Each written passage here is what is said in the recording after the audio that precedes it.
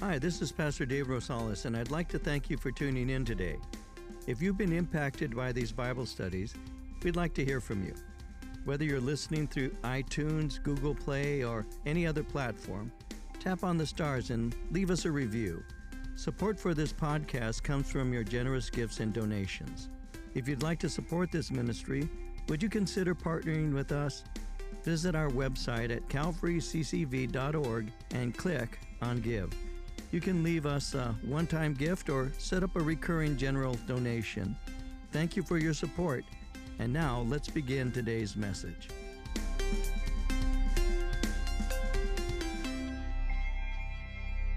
So with that said, we're going to be looking today at Romans chapter 8, verses 28 to the end of the chapter, to verse 39. So I'll begin reading in Romans 8 at verse 28, and I'll read to verse 30, and we'll get into our study, developing an introduction, bringing a review of some of the things we've seen here in the 8th chapter, and then moving through the chapter. So beginning at verse 28, reading to verse 30, Paul writes, "And we know that all things work together for good to those who love God, to those who are the called, according to his purpose. For whom he foreknew, he also predestined to be conformed to the image of his Son, that he might be the firstborn among many brethren. Moreover, whom he predestined, these he also called. Whom he called, these he also justified. And whom he justified, these he also glorified."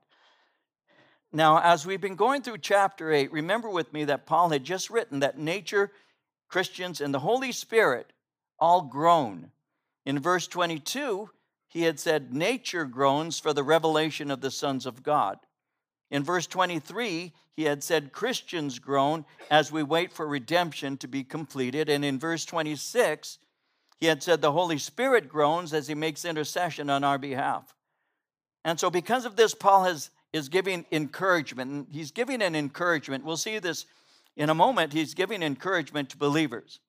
In other words, no matter what they're enduring, no matter what they will endure, God is working with them. And no matter how it may appear, God is in and remains in total control. Now, he's already been alluding to troubles in the believer's life, including himself, his own life. He had said in chapter 8, verse 18, "I consider that the sufferings of this present time are not worthy to be compared with the glory which shall be revealed in us." And so he spoke concerning troubles, afflictions, problems, sufferings and persecutions and afflictions, he's saying, are part of the walk that we have with the Lord. So believers, including himself, are not excluded from these kinds of things. Peter says it like this in 1 Peter chapter 4, verse 12. When the apostle Peter was writing, he said, "Beloved, do not think it strange concerning the fiery trial which is to try you, as though some strange thing happened to you."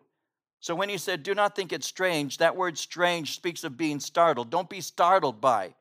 So don't think it to be strange concerning the fiery trial that is trying you, as though some strange, you use the word strange again, but this time it meant unusual.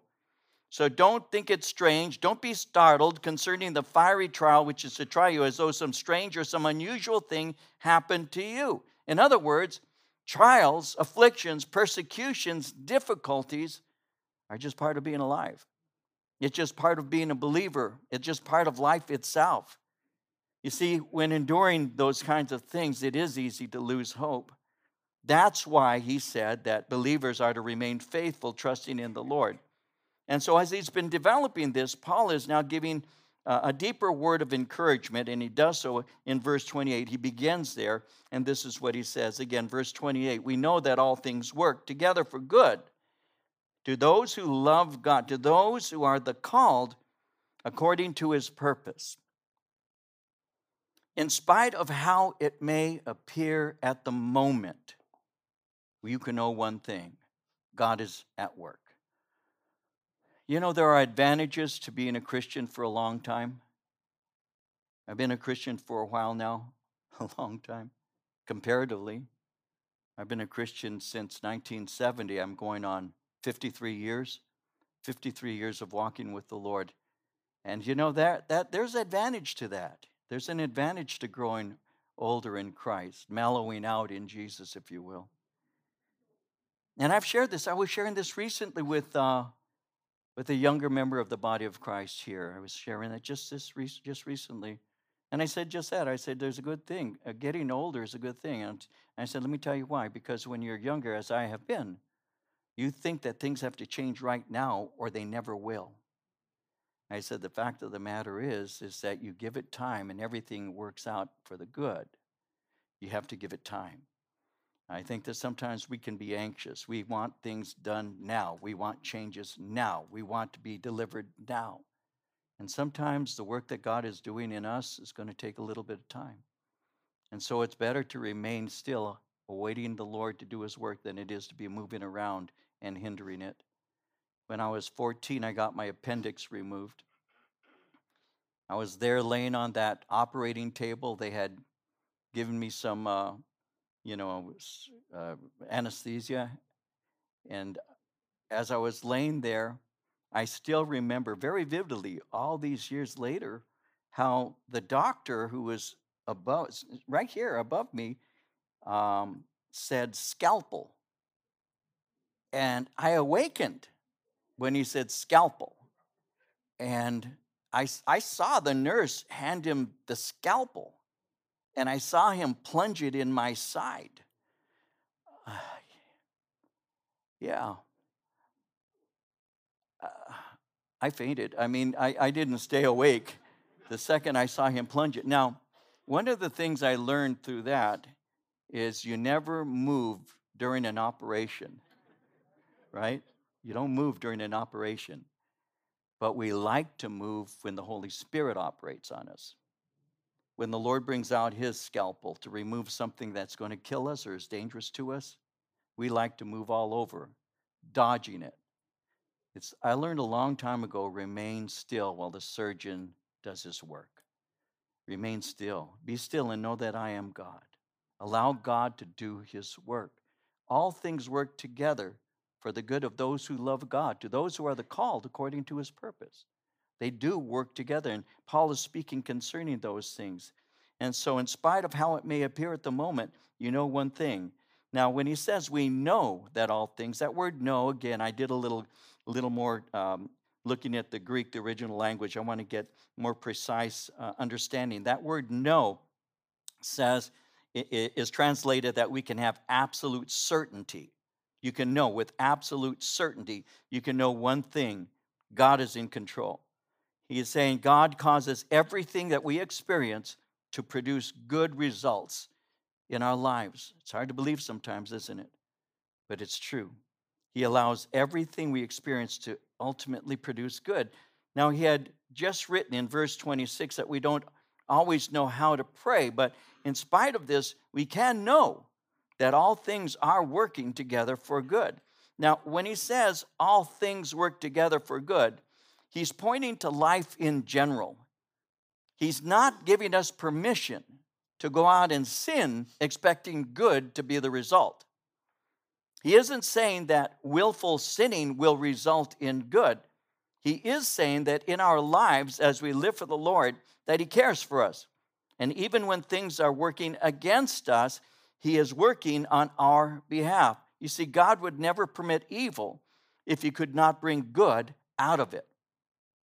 So whatever we encounter, God can redeem. In Psalm 46, verses 1 and 2, God is our refuge and strength, a very present help in trouble. Therefore, we will not fear, even though the earth be removed, and though the mountains be carried into the midst of the sea. We will not fear. That's something to remember, isn't it? Because I believe that the enemy uses fear to capture people and manipulate people constantly. We've gone through a season of that, haven't we? With the COVID thing and all the false reporting and the various things that kept us confused and controlled. That's what happened.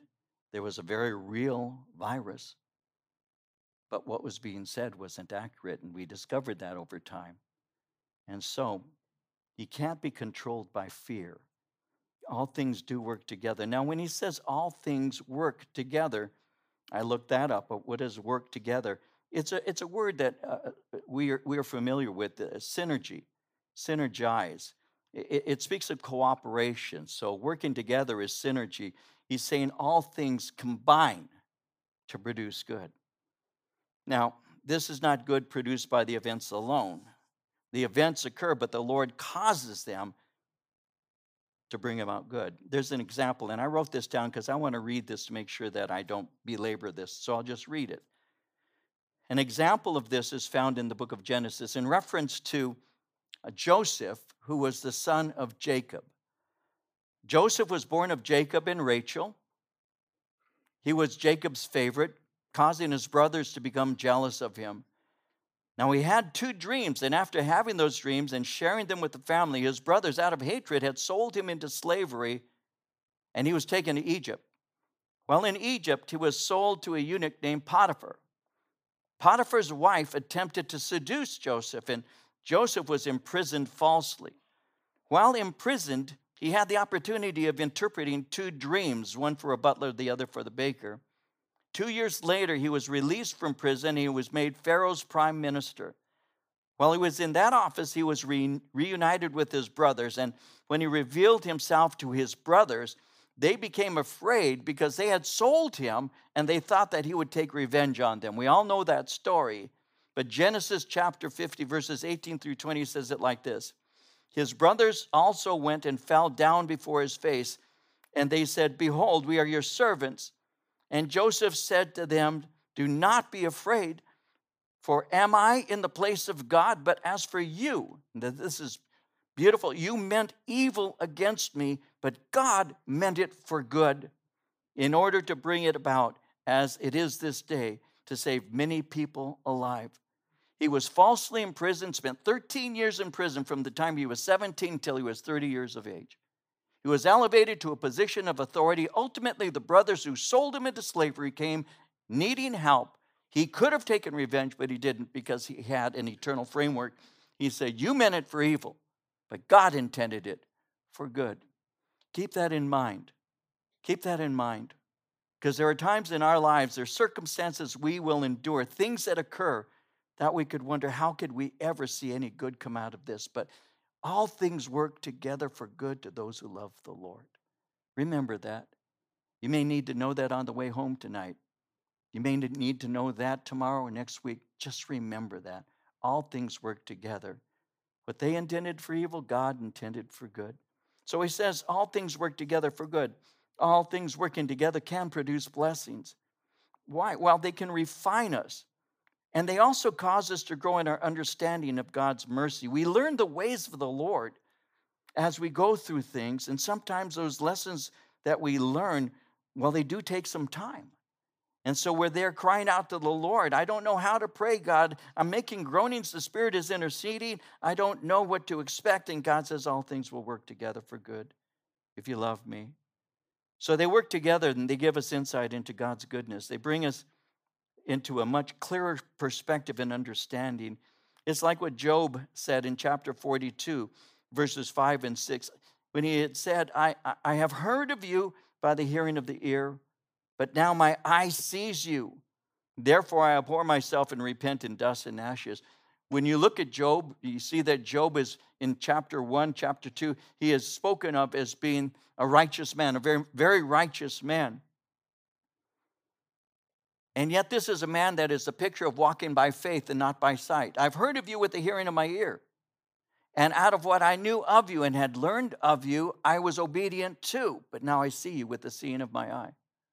Now I see what you really are like. In the midst of all the sufferings and losses that Job went through, he says, I've discovered that you're good. And I didn't realize that until I went through affliction, until I went through the things that I've gone through. And so all things are working together for good to those, notice, who love God. So in life, there are basically 2 categories of people, those who love God and those who don't. You need to know that there isn't a place of neutrality. Either you're for him or you're against him. There are people who think that they can be kind of spiritual Switzerlands, neutral, and you can't be. Jesus said it like this in Matthew 12, verse 30. He said, "He who is not with me is against me. He who gathers not with me scatters abroad."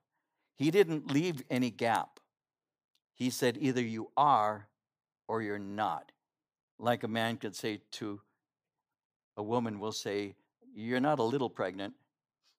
Either you are or you're not. But if a man does say that to a woman, you better be sure she is.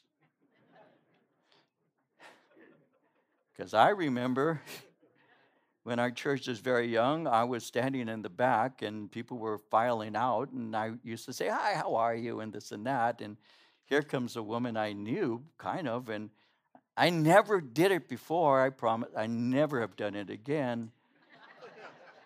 But I patted her tummy. Yeah, I did. And I said, and when are you due? I'm not pregnant. Anyway, see, never saw her again. Yeah, so be careful. But with that said, we better get back to the to the Bible study. To those who love God, how do we know we love Him? How can you know this? Love isn't simply an emotion. We know that love is a decision of the will. Love isn't based on how I'm feeling at the moment. Love is based on a variety of things, but it's usually it's a decision. You make the decision to love, and then you act out those things that you've decided to do. So how can I know? How can I know that I have love for God? Let me give you a few things. One, how do I know that I love God? One is I'm obedient to Him. I'm obedient to Him. Jesus said in John 14:15, if you love me, what? Keep my commandments. If you love me, keep my commandments. And so in 1 John 5, verse 3, John said, this is love for God, to obey His commands. And His commands are not burdensome. They're not grievous. They're not hard to bear. When you're in love, love makes things light. When you love the Lord, you're obedient to Him. Another thing, second thing is you desire close fellowship with Him. It's like what it says in Psalm 63, verse 1. You, God, are my God. Earnestly I seek you. I thirst for you. My whole being longs for you in a dry and parched land where there's no water. So I long for you. I have a relationship with you. I have fellowship with you. I love you. I want to obey you. And I long for you. I enjoy my fellowship with you. A third thing is we love His word. Like it says in Psalm 119, verse 97, oh, how I love your law. It is my meditation all the day. I love your word. I long for it. I thirst for it. I love fellowship with you, and I love your word. A fourth thing is we love people.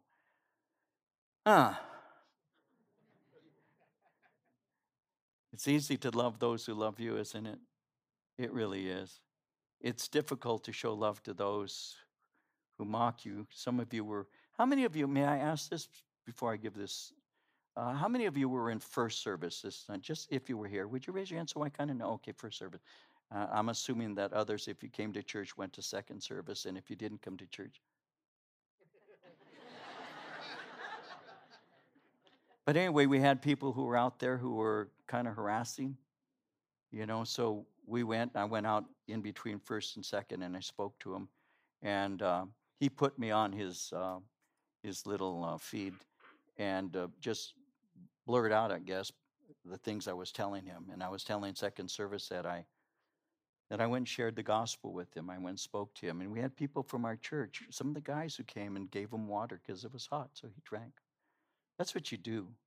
If you're, we'll see this in Romans, but if your enemy, and he's an enemy to us apparently, is thirsty, you give him something to drink. It's hot. Here's some water, drink. I hope you drown on it. But we love you as we're giving it to you. Do you love people? Do you love people? Do you love people? Yeah, by this shall all men know you are my disciples, if you have love one for another, Jesus said. It's not where I serve and it's how many things I do. It's, do I love people? And so that's something that you pray for. I pray that quite often, because those are things that are evidences that you love the Lord. So those who love God, these are things that demonstrate that there's a love in their heart for Him. So he says that in verse 28. He says, to those who love God, to those, he says, who are called according to his purpose. So God is the one who has called us. He called us by the gospel, the preaching and proclamation of salvation through Christ. We heard it outwardly, and we inwardly obeyed it. He called us according to his purpose. When it says according to his purpose, that speaks of his plan, his divine plan. And so he called us according to his purpose, his divine plan. So the question is, what's the divine plan? What is his purpose? Well, verse 29, whom he foreknew, he also predestined to be conformed to the image of his Son, that he might be the firstborn among many brethren. So for whom he foreknew, and foreknew can speak of prior knowledge. Obviously, that's what the word would be defined. Foreknew, prior knowledge. But it doesn't speak simply of a prior knowledge, because the word know can be used in reference to an intimacy. Adam knew his wife and she conceived. So they're speaking of more than prior knowledge. It can be used to also describe an intimacy. And so God has an intimate knowledge of us. It would speak of his love that he has for us as his children, that he's had from the beginning. Again, the word carries a sense of intimacy. In Amos chapter 3, verse 9, you only have I known of all the families of the earth, the Lord speaks and says to the nation of Israel. In 2 Timothy 2:19, nevertheless, the foundation of God stands sure, having the seal, the Lord knows those who are his. There's an intimacy, he has a knowledge. And so those whom he foreknew, those who he has relationship with prior and loves deeply, and then he speaks of those whom he has predestined. The word predestined speaks of appointing, determining beforehand. It speaks of marking out. And so the word predestined is looking to the end of his purpose. And what is his purpose? Verse 29, to be conformed into the image of his Son. His plan for the believer is that we'll be like him, that we will be like Jesus. He's to be the firstborn among many brethren, verse 29. What is he doing? He's creating a family, a community. He's bringing about a community of people who glorify him. In Titus 2:14, Paul said, who gave himself for us that he might redeem us from all iniquity and purify unto himself a peculiar, a different, a unique people who are zealous for good works. 1 Peter 2 verse 9 says, you are a chosen people, a royal priesthood, holy nation, God's special possession, that you may declare the praise of him who called you out of darkness into his wonderful light. Why were you saved? To praise him who called you out of darkness, out of spiritual darkness, the life that we lived without him.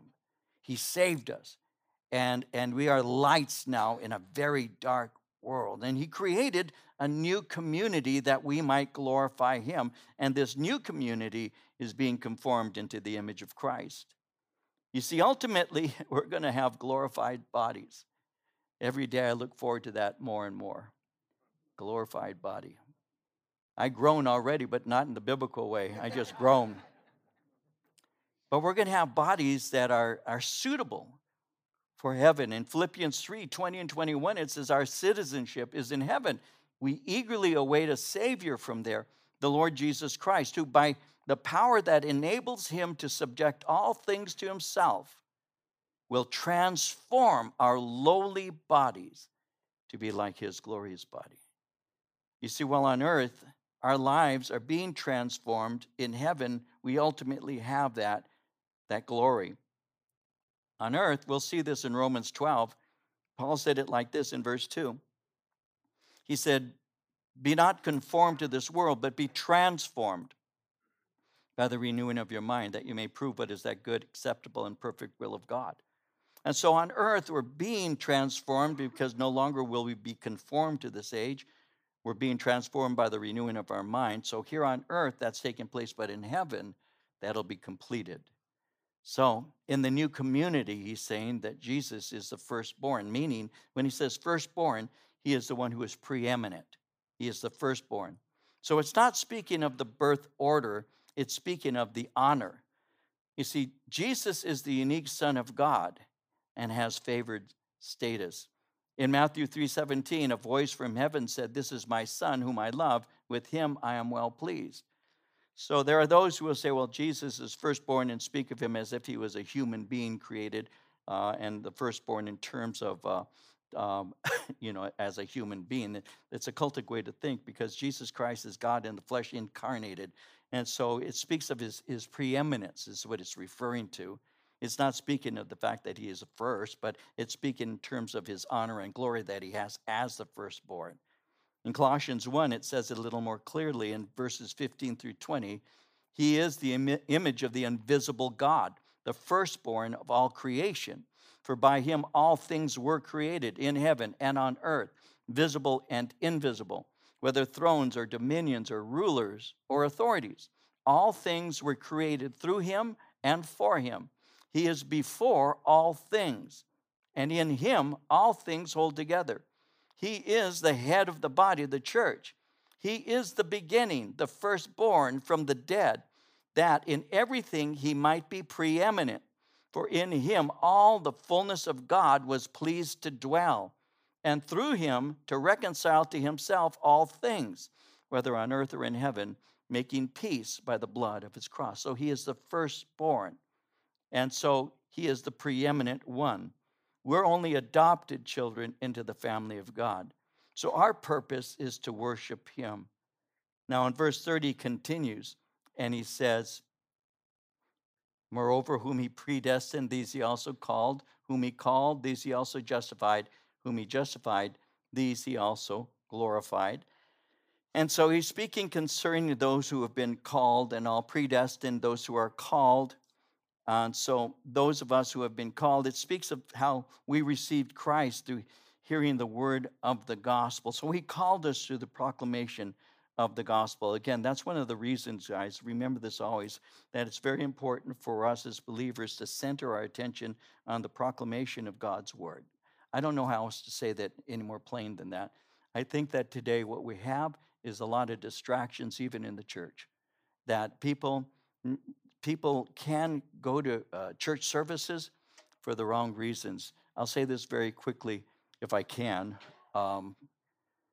When I first got saved, I didn't go to church for entertainment. I didn't go to church services, Bible studies, to do anything other than to learn about Jesus Christ. I figured if I'm going to live for Christ, I need to know what his word says. That made sense to me. See, so we had an amazing thing going in this when I was saved. Obviously, a movie was made about that, and Greg was sharing those things, Greg Laurie, about this revolution. But it was true. What our lives were built on was not entertainment. Our lives were built on Jesus Christ, and we went to church as young. I was 20 years old. Went to church services, not because they had great bands, and they did, and not because they had a great speakers, Lonnie Frisbee and Chuck Smith. They were very, very amazing communicators and all of that. But that's not why I went. I went because I wanted to know God. Now, how am I going to know God if I don't hear the Bible? How am I going to know him? And I'm telling you, and I say this with sorrow, and I guess I can say it with some authority and experience. I've been around for a while now. I can say this. There are quite a number of places that may be filled with people, but they're not filled with the things of the Lord. They're there for the exciting music and maybe the exciting speech, and all of that happens all over. You see it on TV all the time. And what has happened is Bible studies have been turned into entertainment, and churches are entertainment centers. And that doesn't build you up, because you can get just so hyped, and so excited. Then you climb in your car and you drive home and you go back to regular life, and you haven't been helped. But when you know that all things work together for the good of those who love God, when you know that and you go home and you enter back into a situation that is difficult, you can have hope because you know God's in control. That comes not through a pep talk, and that comes not through exciting worship. I thank God for great exhortation and spiritual worship, of course. But that's not what my life was built on. And so from the time I was 20 to where I'm at right now, It's been built on the solid rock of the Word of God, which is giving me the ability to go through the times that sometimes are rough. And sometimes it's like you're trying to walk on water, but the wind is blowing and the waves are crashing, and I don't know what and then you say, no, all things are working together. God is going to do something marvelous through this. Just be still. Know that he's God. Don't try and save yourself out of this. Let him do the work he wants, and you'll see God will move. And so he's calling us. He calls us by the word, and then he justifies us. That word justify, he declares us to be not guilty. We are not guilty. He's taken it upon himself. Our sin has been paid for. He's declared that. We've been justified. We've already seen that. In chapter 5, he had said in verse 1, having been justified by faith, we have peace with God through our Lord Jesus Christ. He goes on in verse 30, whom he justified, he also glorified. I want you to notice that what he's using past tense. Glorified is a past tense thing, he's saying. It's this way in God's sight. This is already done. He looks at it as something already done. I was standing in line years ago, and there were two kids in front of me. Marie and I were going to a movie, and these kids were having an argument. I just happened to be standing there. They were like 10 or 11 years old, and they were just arguing about a sports event that had taken place. And one was saying, this particular team's going to win, and the other one was saying, no, this team's going to win. And they were arguing. I mean, they were very serious, and it's kind of fun to watch a kid argue like that. And so as I was watching them arguing, I already knew the score of the game. So I turned to one of the kids, and I whispered to him, and I said, bet on the Rams, they won. It was something already done. And our lives are like a dream that's already been had. The events have already taken place in the mind of God. He's justified you. This is so heavy I can't explain it. I don't even grab how deep this is. He sees us already. This is so hopeful. As glorified. The work in his sight. You love God. You're called according to his purpose. He's glorified you. It is an event in his mind that is complete. So don't live as if it's already in his sight done. Just live in that way. Give yourself a little bit of grace, I guess. God is at work. So he goes on and he says, what then, verse 31, what then shall we say to these things? If God is for us, who can be against us? If God is for us, who can be? So Goliath and David, 9'9" versus 5'5" maybe. Little David at that time was the average height of the average Jewish man of his day, 1,000 years before Christ. 5'5", they say, maybe 5'6". 9'9", and he comes upon this giant who's challenging the armies of Israel. Who is this uncircumcised pagan? What an attitude. He's nothing. Just allow me to take care of him, because when he approaches David, and the scripture's interesting how it says, and David ran to him. David was anxious, and he ran to him. And I'm paraphrasing, obviously, but he says, there you are with your weapons of war, your sword and javelin, your spear. You've got all those things, yeah, but I come to you in the name of God, and you have defied him, and I'm going to cut your head off. Now that's David. So what he saw was not the giant. He said, I come to you in the name of the Lord. What he saw was the one who gives him victory. See, so keep that in mind. Because when you face your giant obstacles, you're not coming against them in your own strength, because I promise you, you'll lose. You're coming in the strength of the Lord. And if you understand that, victory is assured. If God is for us, who can be against us? What more can be said? We're being conformed into his image. We're called, justified, we're glorified. If God is for us, well, what's going to frustrate his plan? You see, God is the omnipotent king of the universe, and this This king is on our side. It's like what it says in Psalm 118, verse 6. The Lord is on my side. I will not be afraid. What can man do to me? The Lord is on my side. I will not be afraid. Isaiah 41:10, do not fear. I am with you. Do not be afraid. I am your God. I will strengthen you. I will surely help you. I will uphold you with my right hand of righteousness. Just hang on. God is for us, he's saying. No one can stand in his way.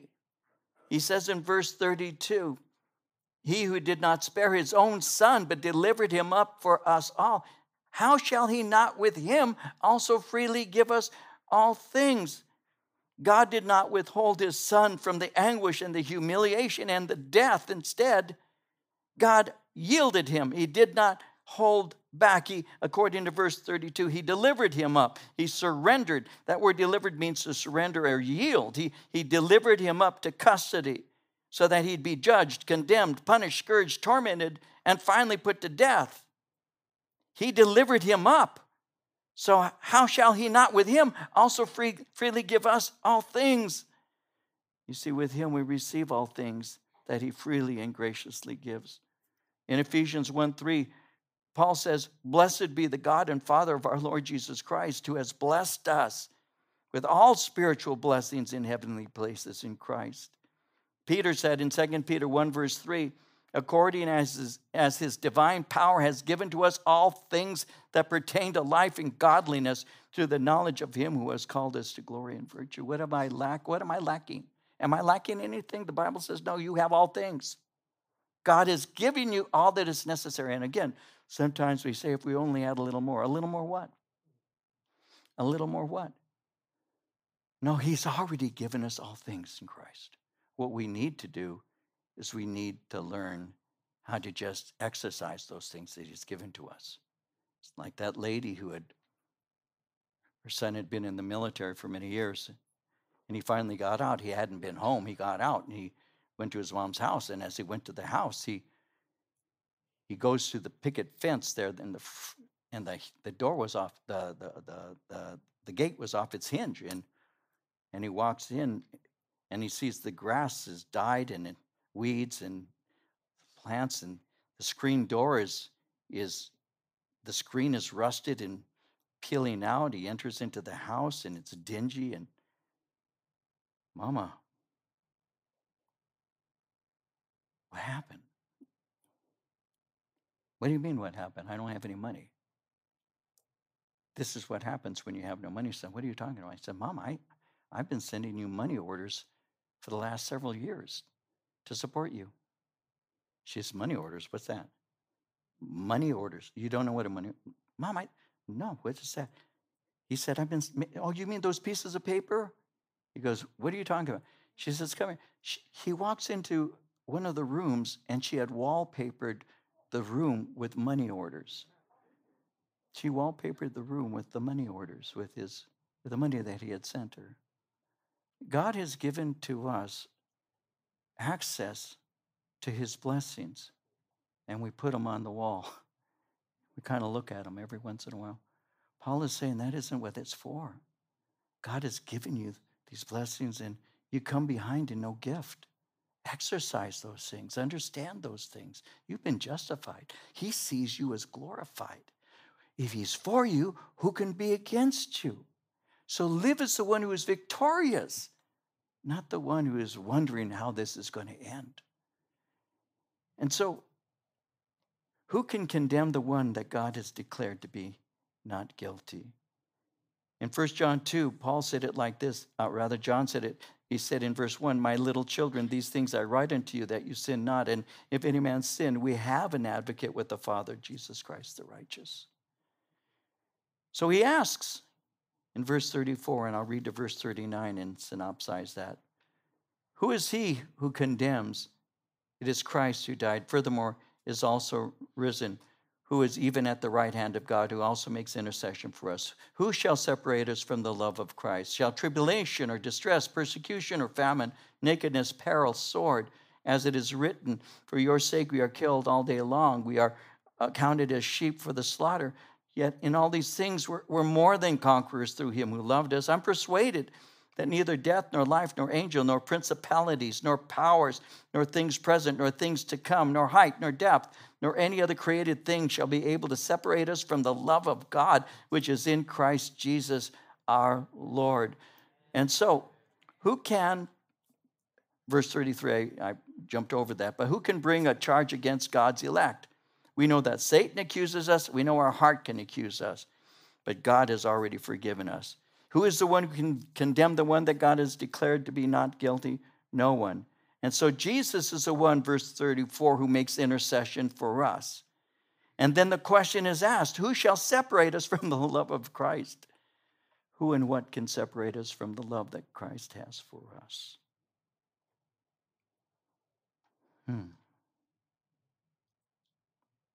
Who can do that? Who can come between Christ and his bride? Who can take the love of Christ, the love he has for me, who can take that away from me? Who's able to do that? Who can separate me and my master?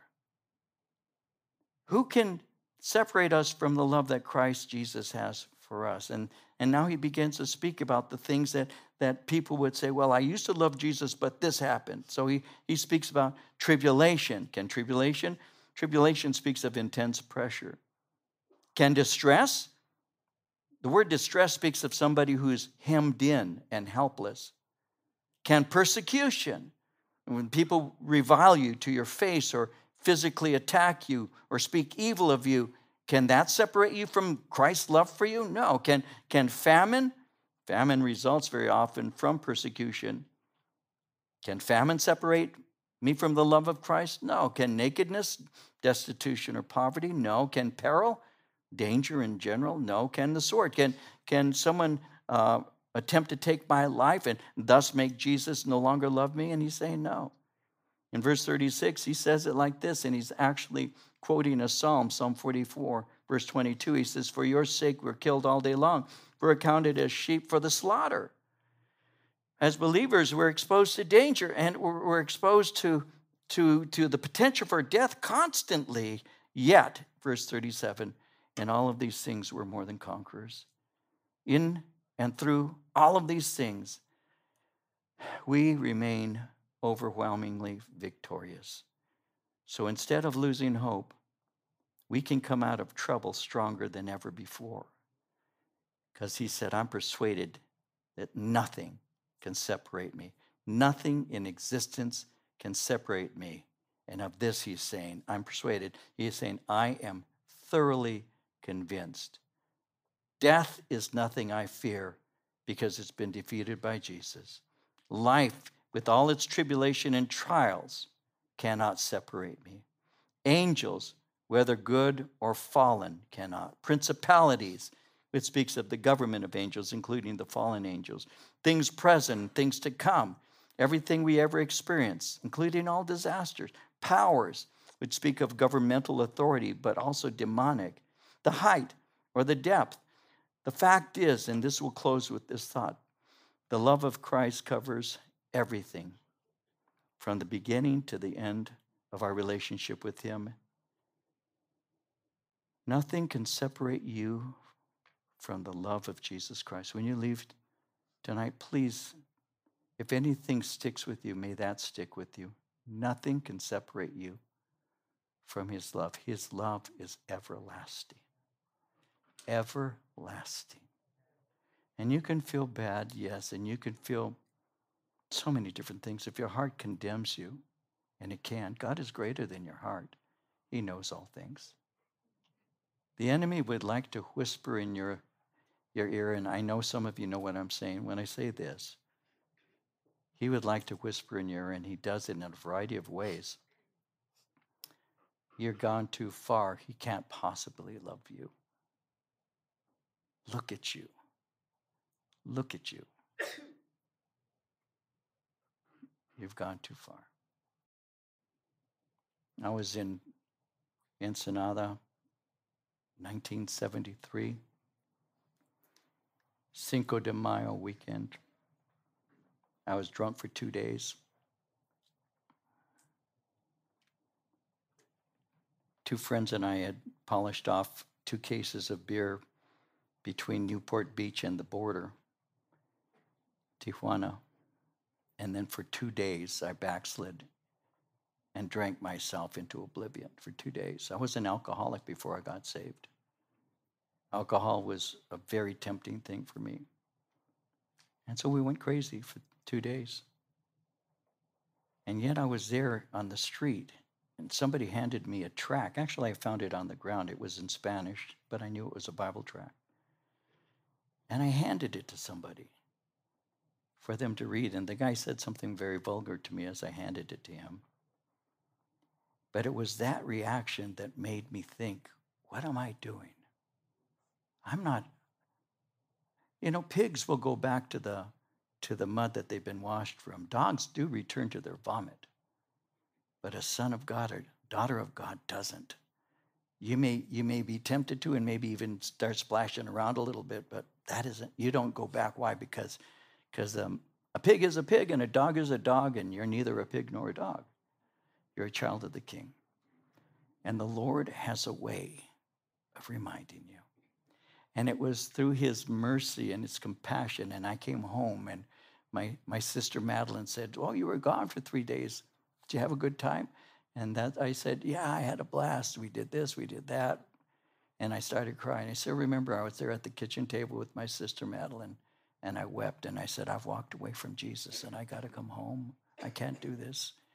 I went to church that night, and the evangelist that was at the church gave an invitation. If you've backslidden, he said, stand and get right with God. And I stood there with all these other people. I still remember it. I stood up and I said, I'm not going back. I'm going to follow Jesus.